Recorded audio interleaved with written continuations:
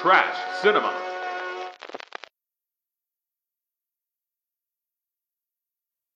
Welcome everybody to Trash Cinema. This episode will be discussing the filmography of Trash Cinema legend Sho Kusagi. I'm your host Michael. My co-host is Kent Hill on the other side. He is no ninja. I remember my first experience with Sho Kusagi is my dad renting Enter the Ninja on a crappy old VHS from the library that had been rented a million times. I want to say it was like 1984. And I didn't like the movie except for like the last 20 minutes. And I'm like, hello, what's this? And then not knowing that Revenge of the Ninja was just around the corner. My dad would rent it like the next day from the library. The coolest library ever, apparently, because they had all these weird exploitation films. But that's my first experience. What's your first experience with Sho? It would have to be Revenge of the Ninja. And my mother was I guess if this love of cinema wasn't inherent in me, if it was something that it was handed down to me, if it was not something internally and it was handed down to me, it probably came from my grandmother, who was a absolutely avid film watcher and film goer, and I guess that spilled a little bit into my mother, but not as much. But my mother was really prone to like getting out some, when she went to the video store, sometimes she'd come away with some weird choices. And oddly enough, one day she came home with Revenge of the Ninja and another ninja movie called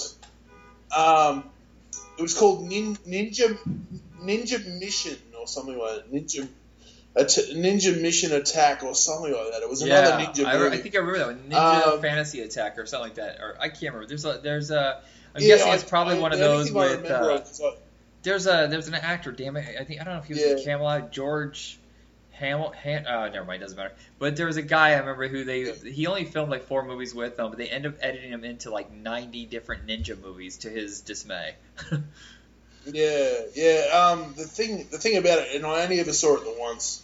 All I remember of the cover, it was a very nice painted cover, and it had ninjas with machine guns on the cover, and of course fire behind them, and it was called Ninja Mission or something like that. Yeah. Anyway, so she watched that one. I didn't bother with that one. I went off and did something else. And when I came back, she was watching Revenge of the Ninja. And I was like, I was half watching it, and it wasn't until like the big sort of fight on the end, like the whole sort of last battle, up on the roof of the building, on the badminton court, and I was like, this is great. Then there was, a lot of hot tub, death by hot tub and all that sort of, he's gonna drown the chick in the hot tub and all that sort of stuff, and I was like, wow, this is different, and. So, that was probably my first foray, because it all begins and ends up on that roof, so, I don't know much about his career, but how exactly did he get cast in the first place for Enter the Ninja? Okay, right, so, long story, but I'll keep it short. Sho was, like a lot of guys, came to America, went to university, realised that he had something culturally to offer with his martial arts, because at the time he came to America, martial arts was very popular. And so, like a lot of people, like Bruce Lee before him, he started to train anyone who was interested in martial arts, in this particular brand of karate. So anyway, he realised that seeing how these other martial artists were getting more famous, and that's how they were getting more students. So what he ended up doing was going to a lot of tournaments and fighting in tournaments and winning trophies and becoming famous that way. And so, because all he's thinking of at this moment is getting more students to get more money to set himself up. Okay. So at this point, he realizes what's the easiest way to get into the film business and that was to be an extra or a stuntman. So that's basically how he started, as an extra and a stuntman. Famously, in his credits, you'll see that he was an extra on Godfather 2, some movies like that. Huh. Yeah. So anyway, he does that for a while, and in typical sort of, it's a little bit similar to the seasonal films, and in canon fashion, he was already cast as a stuntman on Enter the Ninja, right? So he was already working on the film, and I don't know whether you know the story or not, but there was a guy called Mike Stone, Right. who was an actor and who had risen through the ranks, and he was quite notorious. And anyway, he was cast in the Franco Nero part, okay, initially. And anyway, so they'd shot for a couple of days or whatever and realised it wasn't working. And so Menachem Golan was lucky enough, was in for the Manila Film Festival, and Franco was there, and he literally went up to Franco and he said, "Franco, we need you, right? We need a new star for this movie, and he can't be an Asian actor. He's got to be a Western actor." And so Franco was like, I don't even know what a ninja is, right? So Well, it wasn't part of the normal, lexicon back then.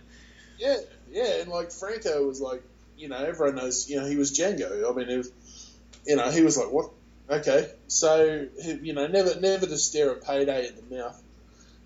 He said, okay, we'll give it a shot. Anyway, so this bumped Show up because he was a stuntman, and this bumped him up because now they needed to change the story a little bit.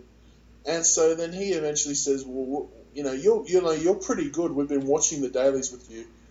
You are now the lead bad guy in this movie, Enter the Ninja. And he was like, oh, this is fantastic. And so literally that was his launching pad. And when it came to doing Revenge of the Ninja, they were like, oh, we're going to make this base this whole movie around you, right? You're going to be the star. But what he was trying to do was both of his sons, as you probably know, are also very talented actors and martial artists and stuntmen. And they were only very small, right, at the time. Right. And so Kane, of course, is in the movie. Kane is Show's son in real life. And he was trying to convince Menachem that, hey, we could do a family thing and put my son in the movie as well. And he was like, no. And he said, please. He says, okay, I'll give you 30 seconds. I'll give you 30 seconds to show me. And so, his son had also been, by this time, to a lot of tournaments, even though he was young. And he knew how to focus, and he says, okay, and he told his son, okay, these stuntmen are going to run at you, and you have to, fight them. And so he did it, pretty much what he does in the movie, and he was just like, wow. Menachem was like, wow, this is perfect, yes, you and your son, and this is going to be great. And, wow. Yeah, and it's definitely, Revenge is the peak, I think, of the entire run of his career. Changing the focus away from Franco Nero, I think, does hurt sales internationally a bit because Franco was still a good name. But it was smart to shift the focus, and it kind of set a trend for a lot of Show's movies, is that it was about family, is that he wasn't just a mindless killer, which they did in a lot of ninja movies. Sure, yeah. And I mean, with the birth of these films is, of course, the birth of the ninja movie, right? I mean, because then you have the American Ninja movies, so canon really, I'm not saying that they propelled the ninja film to ever greater heights, but they certainly made a lot of them. Like, dude loved of ninja movies, and they certainly this was their renaissance, was the ninja movies at this time, because there's not enough ninja movies today. I think there should be more ninja movies. Yeah, I keep expecting that there's going to be another Scott Adkins ninja movie, but it's been 6 years now. I don't know if it's going to happen. Yeah, I don't know. It's kind of, I think it'll either come back in the form of a reboot, like someone will reboot American Ninja. Yeah. and redo that series. But, you know what's funny is interesting. MGM owns like a massive catalog from all the companies that they've acquired. And I'm kind of surprised they haven't done like a lower level, like exploitation level label or direct to video stuff, and relaunch American Ninja.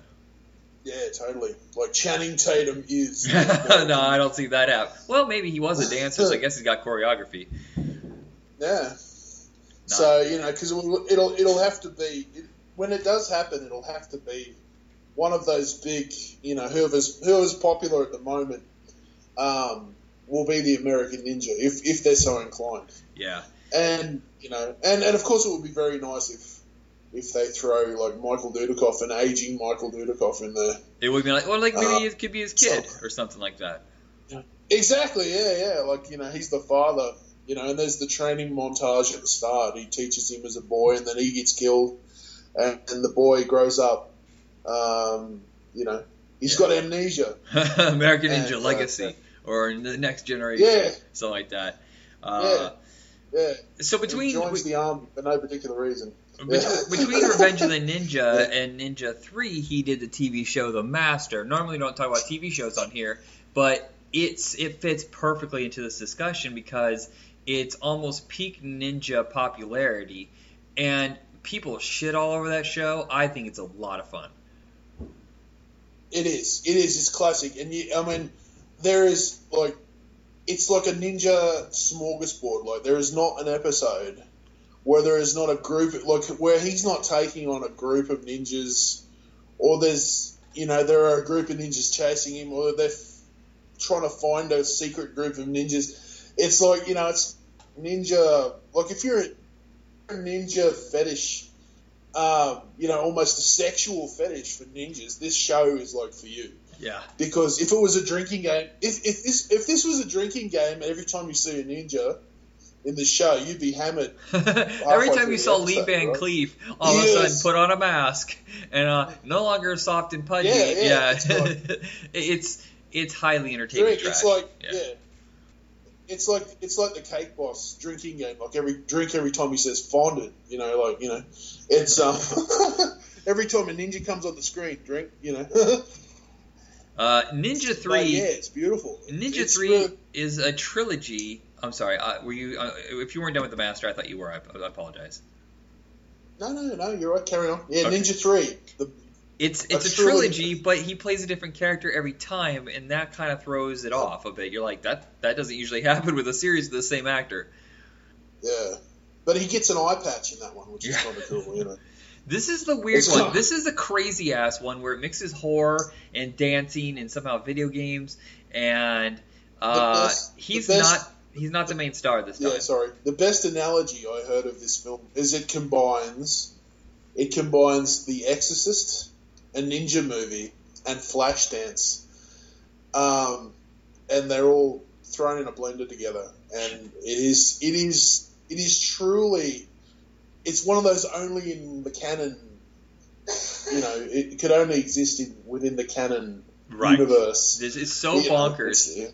I don't know who the first ninja guy is, the villain, but that first half-hour fight sequence, which is, it feels like it's a half hour, is one of the most insane, elaborate fight sequences I've ever witnessed.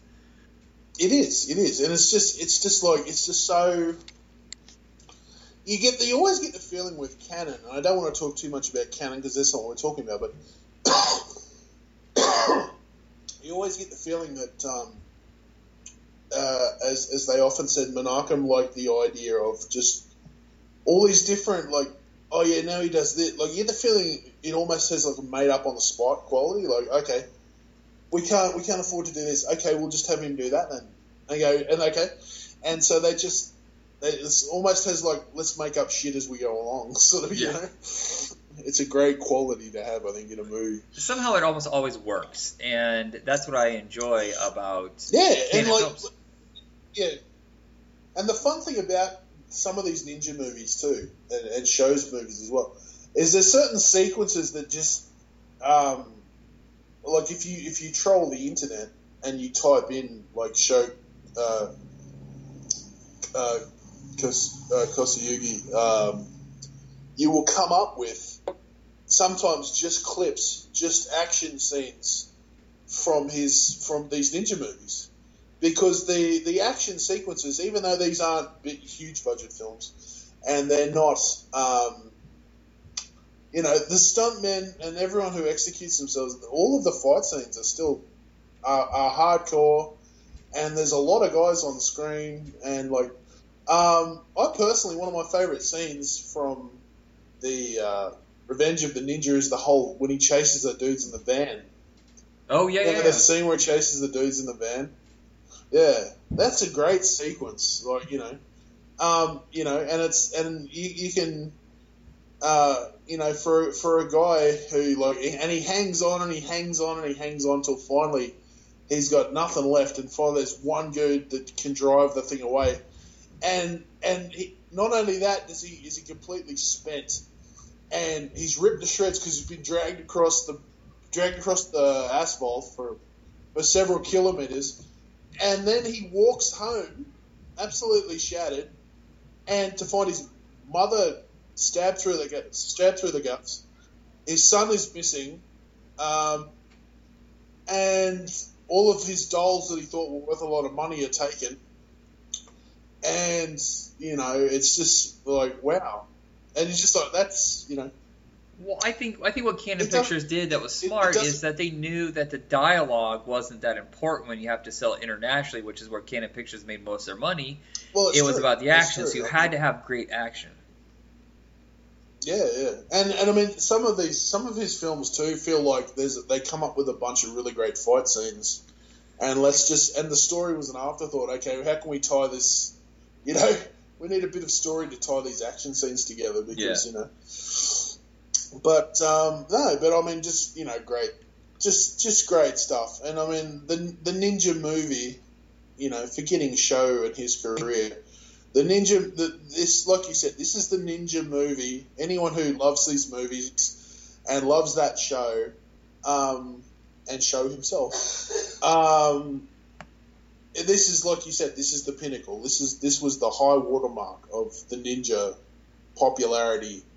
And in cinema and television and all that kind of thing. Yeah, here is where it goes wrong.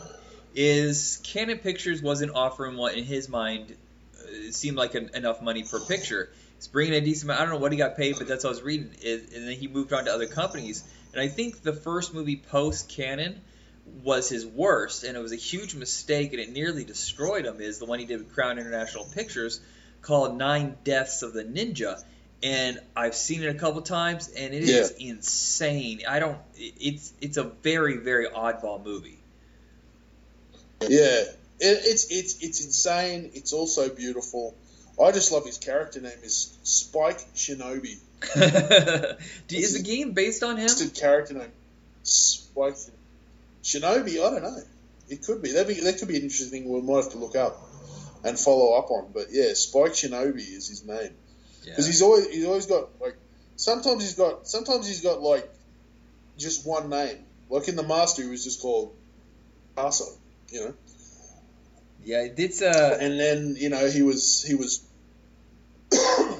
like Cho Osaki in Revenge of the Ninja, and then he was Hasegawa in Enter the Ninja, and then Akira Seoto, or Shiro Tanaka, or very, very sort of Japanese names, but Spike Shinobi I think is the great name. It is. It's definitely a video game name.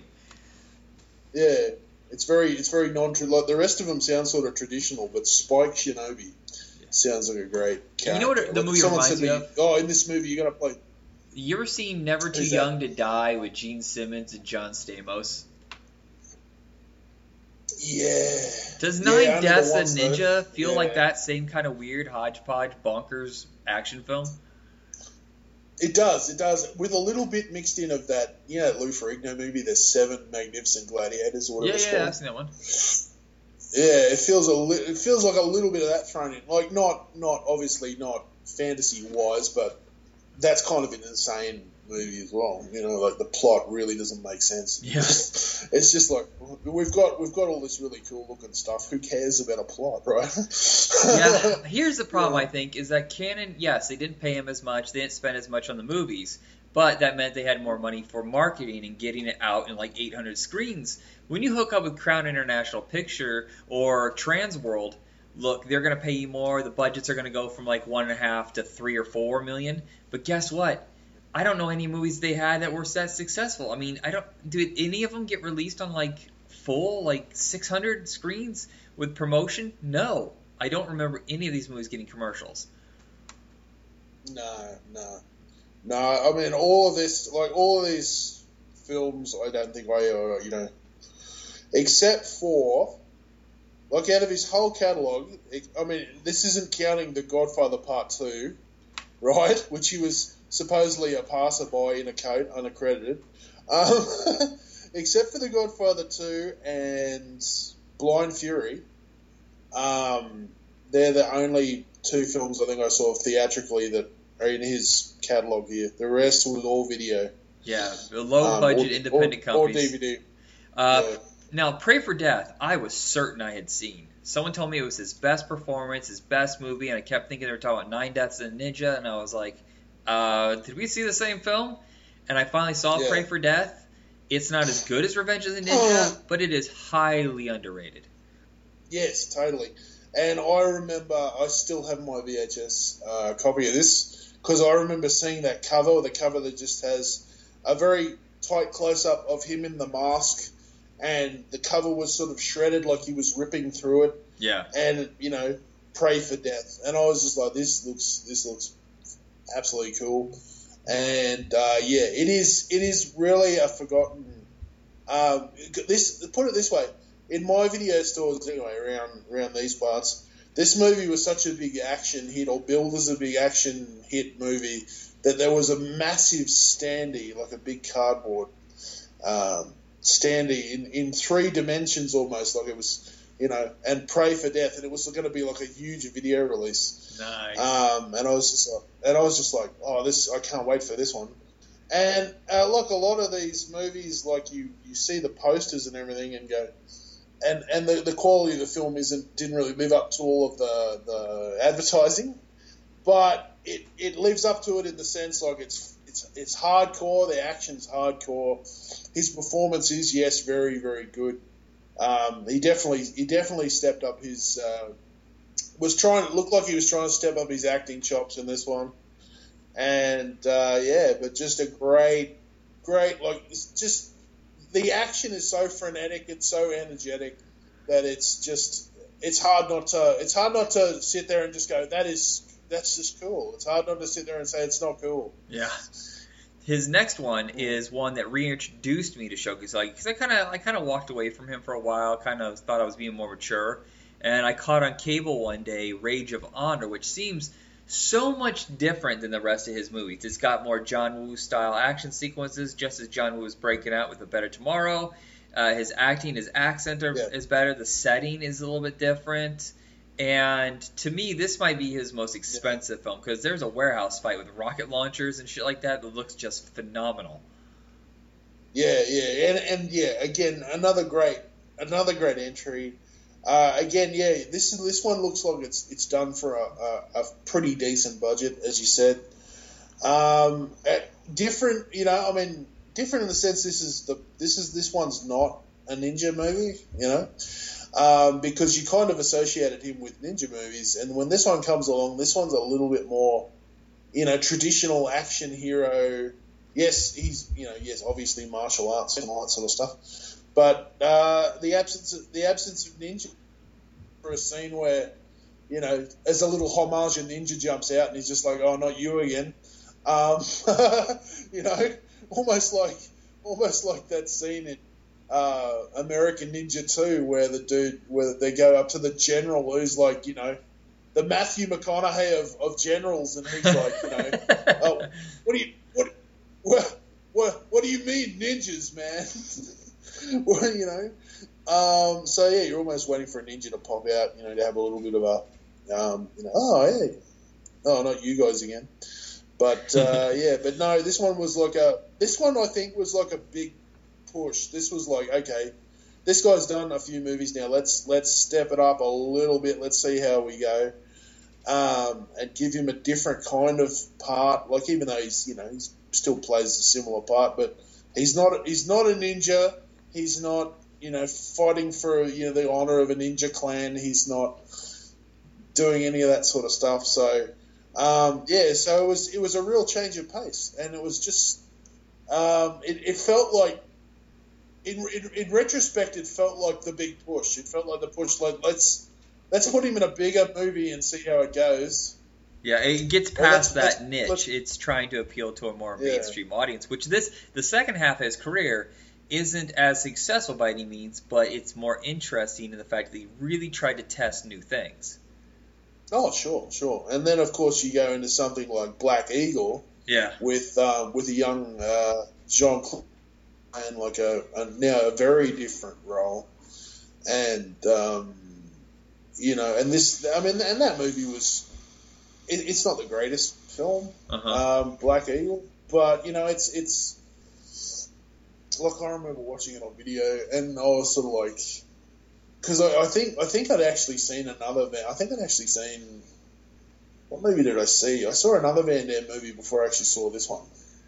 No Retreat, No Surrender? And it might have been. Yeah, and I was just like, oh, hey, there's that dude from Thingo, and Sho Kusuagi, this might be worth it, but it was, I don't know, it's not one of my favorite. Of all these movies, it's probably one of my least favorites. Yeah, it's Imperial's first original production, very low budget, but it does give him something to do. He's a spy. It brings the family back into it again. But I keep expecting it. Like, you got Sho Kusuagi, you got Van Damme, who's just breaking out, and the action sequences, for the most part, are a dud. Yeah, and I was just like, I really, when I saw those two together, I thought, well, there's going to be some cool fights, but the fights were kind of mediocre, I thought, to be honest. Yeah. It's probably my least, out of all these movies, it's my least favorite. The one that I haven't seen, and it's really hard to find, it's only on VHS, is Aloha Summer, which is completely different for him. It's a comedy with Chris Makepeace. I think Tom Lee Wallace directed it. Not really part of this discussion because it doesn't really fall into the action trashy thing, but just letting you know we did skip over that one. Blind Fury is basically his last American production, and he's only in a small part of it. It's a really fun movie from Philip Noyce with Rutger Hauer as a blind swordsman. Is it a remake of Zatoichi? Yes, totally. Yep, it is totally a remake of Zatoichi. And it is hands down my favourite Philip Noyce movie. It's hands down one of my favourite Rutger Hauer movies. And I'm just so glad that he's in it. I think it's kind of fitting that he's in it, even though he's not connected with the whole Zatoichi thing. But he's like, if you had to bring in like, it's almost. I feel the same way about this as I felt about when he did that movie for the Wachowskis, when he did that Ninja Assassin movie. Yeah. In like, what was it, 2009? I felt the same way, like when he showed up in that movie. It was almost like, oh, this is great, right? Who better? Who better for the ninja assassin, or not the ninja assassin, but the assassin, than Sho Kusuagi. It's fantastic. It's a great in a movie that is so flamboyantly 80s, and it's so full on 80s, from the clothes that they wear to the hairstyles. Well, it's also the tone. To the bad guys with their... I don't think you're going to do another ninja movie. This is when it started to turn to more comedy. Yeah, and it's just like, and there's playing for laughs, and Rutger Hauer's fantastic, and it's just a great time at the movies. I was so happy when I actually got to see they did a revival. There's not many revival houses in this country like there are in America, but I did get to go to a cinema that was playing a 35mm print of Blind Fury some years back, and it was just incredible to see on the big screen. It really plays. I mean, I know that a lot of people say, well, the way home cinema is going, it's you can give a pretty good facsimile of the experience. No, you can't really. No. There's nothing like seeing these movies in the cinema. This plays so much. Yeah, I have a projector. It's not the same. The picture just isn't the same. The sound kind of sucks because the fan is so fucking loud from the projector. I got kids running around in my neighborhood, and there's distractions. I can get up and go to the bathroom. When I went to see Avengers yesterday, yes, I know I saw it like a month later than everybody else. Shut up. I don't like people. I don't like claustrophobia. That's all right. But I had to time my bathroom break perfectly. But that's also kind of part of the appeal, is you can't just distract yourself with your phone or wander off. Yeah, totally. But yeah, Blind Fury, and a wonderful side story that I found out after talking to Philip Noyce, the man himself, which I was really excited to do, was that I said, I want to talk about Blind Fury. He said, man, everyone wants to talk about Blind Fury. He said, what is it with it? He said, what is it with that movie? And I said, I don't know. I said, it's just, out of all, I said, you've made some wonderful films, but it's hands down my favourite film of yours. And this was his first, ironically, as it is Show's last American film, it was Philip's first American film, right? So, because he just come off Dead Calm, and everyone was like, oh, this guy's pretty good. Let's get him over here and make some movies for us. And so he does. And he said they'd made the film, but he said the company was finished. This is weird because it was, there's humor in it. There's a lot of different stuff. It wasn't really. It was a different kind of movie, and they were worried about how are the laughs going to play in this movie that has some pretty serious stuff going on. And he's like, well, look, give it to me. So he took the film and actually brought it back here to Queensland, and himself put it in a bunch of theaters, and it made like over a weekend, and it made like $5 million. Now, oh wow! Okay, $5 million. Yeah, $5 million today doesn't sound like a lot of money, but back when this came out, circa the late 80s, $5 million was $5 million, and he brought it back here to Queensland and put it in theaters. It made $5 million, and he rang him back up and he says, "Okay, look, because Australia was still, the other side of the world then. The world was so much bigger then. If it can make $5 million in this city on the other side of the world, I think we've got a shot." And that actually convinced them to put Blind Fury out in a broader release, and it went on to do very well. Yeah, in America, I think it made like 2.5 in America, but I remember when it was on video, it exploded. It was huge. Yes, yeah. I mean, this was definitely a movie that has continued and had one of those movies had a second life on VHS because the theatrical was not huge. But it's definitely, if anyone gets the chance, like if Phil ever comes out and says, he's going to do like a weekend where he plays like 2 of his movies there in the States, and one of them is Blind Fury, whether you like the other movie or not, get along to see Blind Fury in the cinema because it plays so well in a movie theater. Yeah, fantastic. But yeah. So it was great. It was great to see him pop up. Yeah. There's one movie left in his years of stardom. Yes, he appeared in Ninja Assassin, which I actually forgot until you said that. Yeah. And he was in some TV stuff. But his last leading role is one that's lost, basically. Universal, at least in America, they released it very briefly on video, and then it just disappeared. It's actually a really good movie, and it's something so beyond what he normally did. I appreciate it so much more for that. Journey of Honor was in 91, 2 years after Blind Fury. His career was pretty much washed up, and somehow he put together this international adventure film, which is different than what he usually does. And I go find it. I'm pretty sure it's like on YouTube or something somewhere. Yes, or unless you're like me, I still have this VHS copy of Journey of Honor. Because it is completely, it is completely off the wall. It's a period. Can we say it's a period film? Oh, it totally is. Or it tries to be a period film. Yeah, it's a period film, and in the 17th century, and it's a lot. It deals a lot about the Western, Japan and fighting against Western invasion and all that sort of thing. And I remember my sister hanging around in the background while I was watching this on TV one day, and the clan, the clan's name is the Toyotomi clan, and she kept saying, did he say it's the Toyota clan, like the car Toyota? And I said, no, it's Toyotomi, not Toyota. And I said, no, it sounds a bit like Toyota, but I suppose there could be a Toyota clan, couldn't they? But it's such a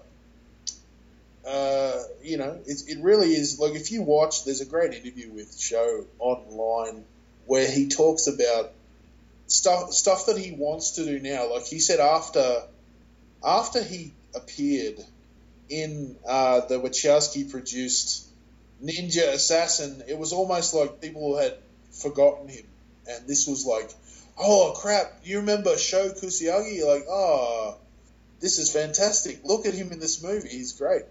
And he said he got so many offers. He said, I got hundreds of offers after that movie to do other martial arts movies and action movies and whatever. And, of course, he says, either you send me a good script or pay me a lot of money, otherwise I won't do it. But he also said that he's been writing two books, and I haven't seen these books, so I don't know whether they're available or not. But one is supposedly like as he pitches it on the interview, one is supposedly like National Treasure meets some sort of fantasy adventure movie, and he wants to be in it. Him and his son, he wants his son to be the lead in it, and he plays a character in it. And he wants to do like this, he wants to produce it, and so it's interesting. Like, he said, I could have done all these action movies after that, but I didn't, because he really wants to focus on stuff that he wants to do rather than just rehash all the old stuff, Yeah, well, I mean, is he still a teacher? Oh, yeah, totally, yeah, he totally still has his academy, where he teaches, where you can go and learn not only martial arts, but acting too, I believe, and stunt work and all that sort of stuff, so... Very accomplished. I was going to say, that's sometimes more fulfilling to people. He's sick. Sorry, if you don't know what's going on, he's sick. It's not distortion. That was not a fart, contrary to popular. I didn't realize. I should have asked, and I'm making him do this. I'm being a jerk. No, that's all right. At least my voice sounds better. I remember that time we did one, and I was absolutely... froggy and coughing all over the place, but I've just got my nose is just slightly stuffed. So yeah. I think we're all getting it. It's fine. This is the first podcast I've done in 3 weeks where my voice is mostly back. I mean, if you're a regular listener, you know my voice is usually a little bit lighter than this and nasally, and maybe this is the voice just to stick with. It's a little more mature. Yeah. Yes, it makes it sound really deep and professional. All right. So this episode's a little shorter than usual, but sadly his career was shorter than usual. So hopefully you enjoyed this discussion. Like I said at the beginning of the season, I really want to dive more into what you would consider trashy drive-in cult cinema that we find entertaining. And we discussed the next episode. We're going to discuss the films of Fred Williamson, but specifically his Italian trashy films, the Mad Max ripoffs, the Dirty Harry ripoffs, stuff like that, because I don't know if a lot of people even know who he is outside of From Dusk Till Dawn now. Like, people who are younger than us. And totally. It's weird. Like, when I spoke to him, in league with this film that I was reviewing for Oop, It's lost you. a German action film that he's done, or Krautsploitation as it's been referred to. I was reading off his credits back to him, and he said, "Oh, don't forget about Dusk Till Dawn. That's how people know me." And I'm just like, really? That's all they know is Dusk Till Dawn? Like, what about Black Caesar? And what about Hell Up in Harlem? And what about, One Down, Two to Go? And like all that sort of stuff. It does. Man. I mean, well, I would think with Larry Cohen. And it's just like, well, Larry Cohen's trending, so I think some of those are going to get discovered again. Yeah, well, how sad was that, Larry passing, man. I didn't know he was ill or anything. He always seemed so vital, and that was such a shock. I was really like, no, wow, because it doesn't feel like that long ago I spoke to him and reviewed the documentary, and it didn't seem like that long since I actually spoke to him after that. It does surprise you. Like, there's no reason John Singleton's dead. When the thing was on. Yeah, there's no reason Luke Perry's dead, John Singleton's dead. It's shocking. Wow, I was just like, damn, that's... Yeah, and it's just, it's so... It was so sad, and it really, as I said to Steve, who made the documentary about Larry, I said it's just incredible. I think it's, man, how fortuitous that you finished that film when you did, and he passes not 12 months or 14 months after the fact. Yeah. When it finally gets its wider release, and of course you can get it on Blu-ray and stream it and all that sort of stuff. But and the Hammer of course is a big part of that. He put Fred in a lot of movies, and Fred with his cigar. That's how he was talking to me on the phone when I rang Fred. He was sitting out on his porch with a cigar, and I can only imagine him sitting there talking to me on the phone with said cigar in his hand. And he's such a cool guy. My Fred, to tease the next episode we're on together a little bit. I actually rang him. I was on time, and the phone rings, and it rings out, and so I hang up, and I thought I'll leave it a sec. Because I got a voice message, and I thought I'll leave it a minute just in case he wasn't near his phone. I'll try it again. And just as I'm about to call, I get a voice message, right? So I click on the voice message and I ring the number, and it's the tail end. It's the tail end of a message where he just got a hold of the phone as I'm hanging up, and he's like, "Yo, it's Hammer."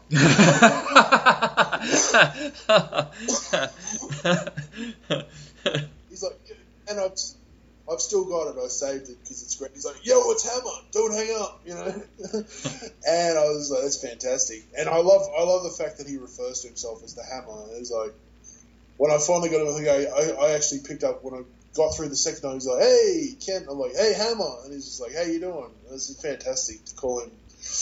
He loves it. He's like, "Yeah, call me the Hammer. Call me, just don't call me, Larry or something. call me Hammer. Call me, I said, "What do you prefer, Jim, Mr. whatever, Nah, call me Hammer. Everyone calls me Hammer. My friends call me Hammer." Oh, that's awesome.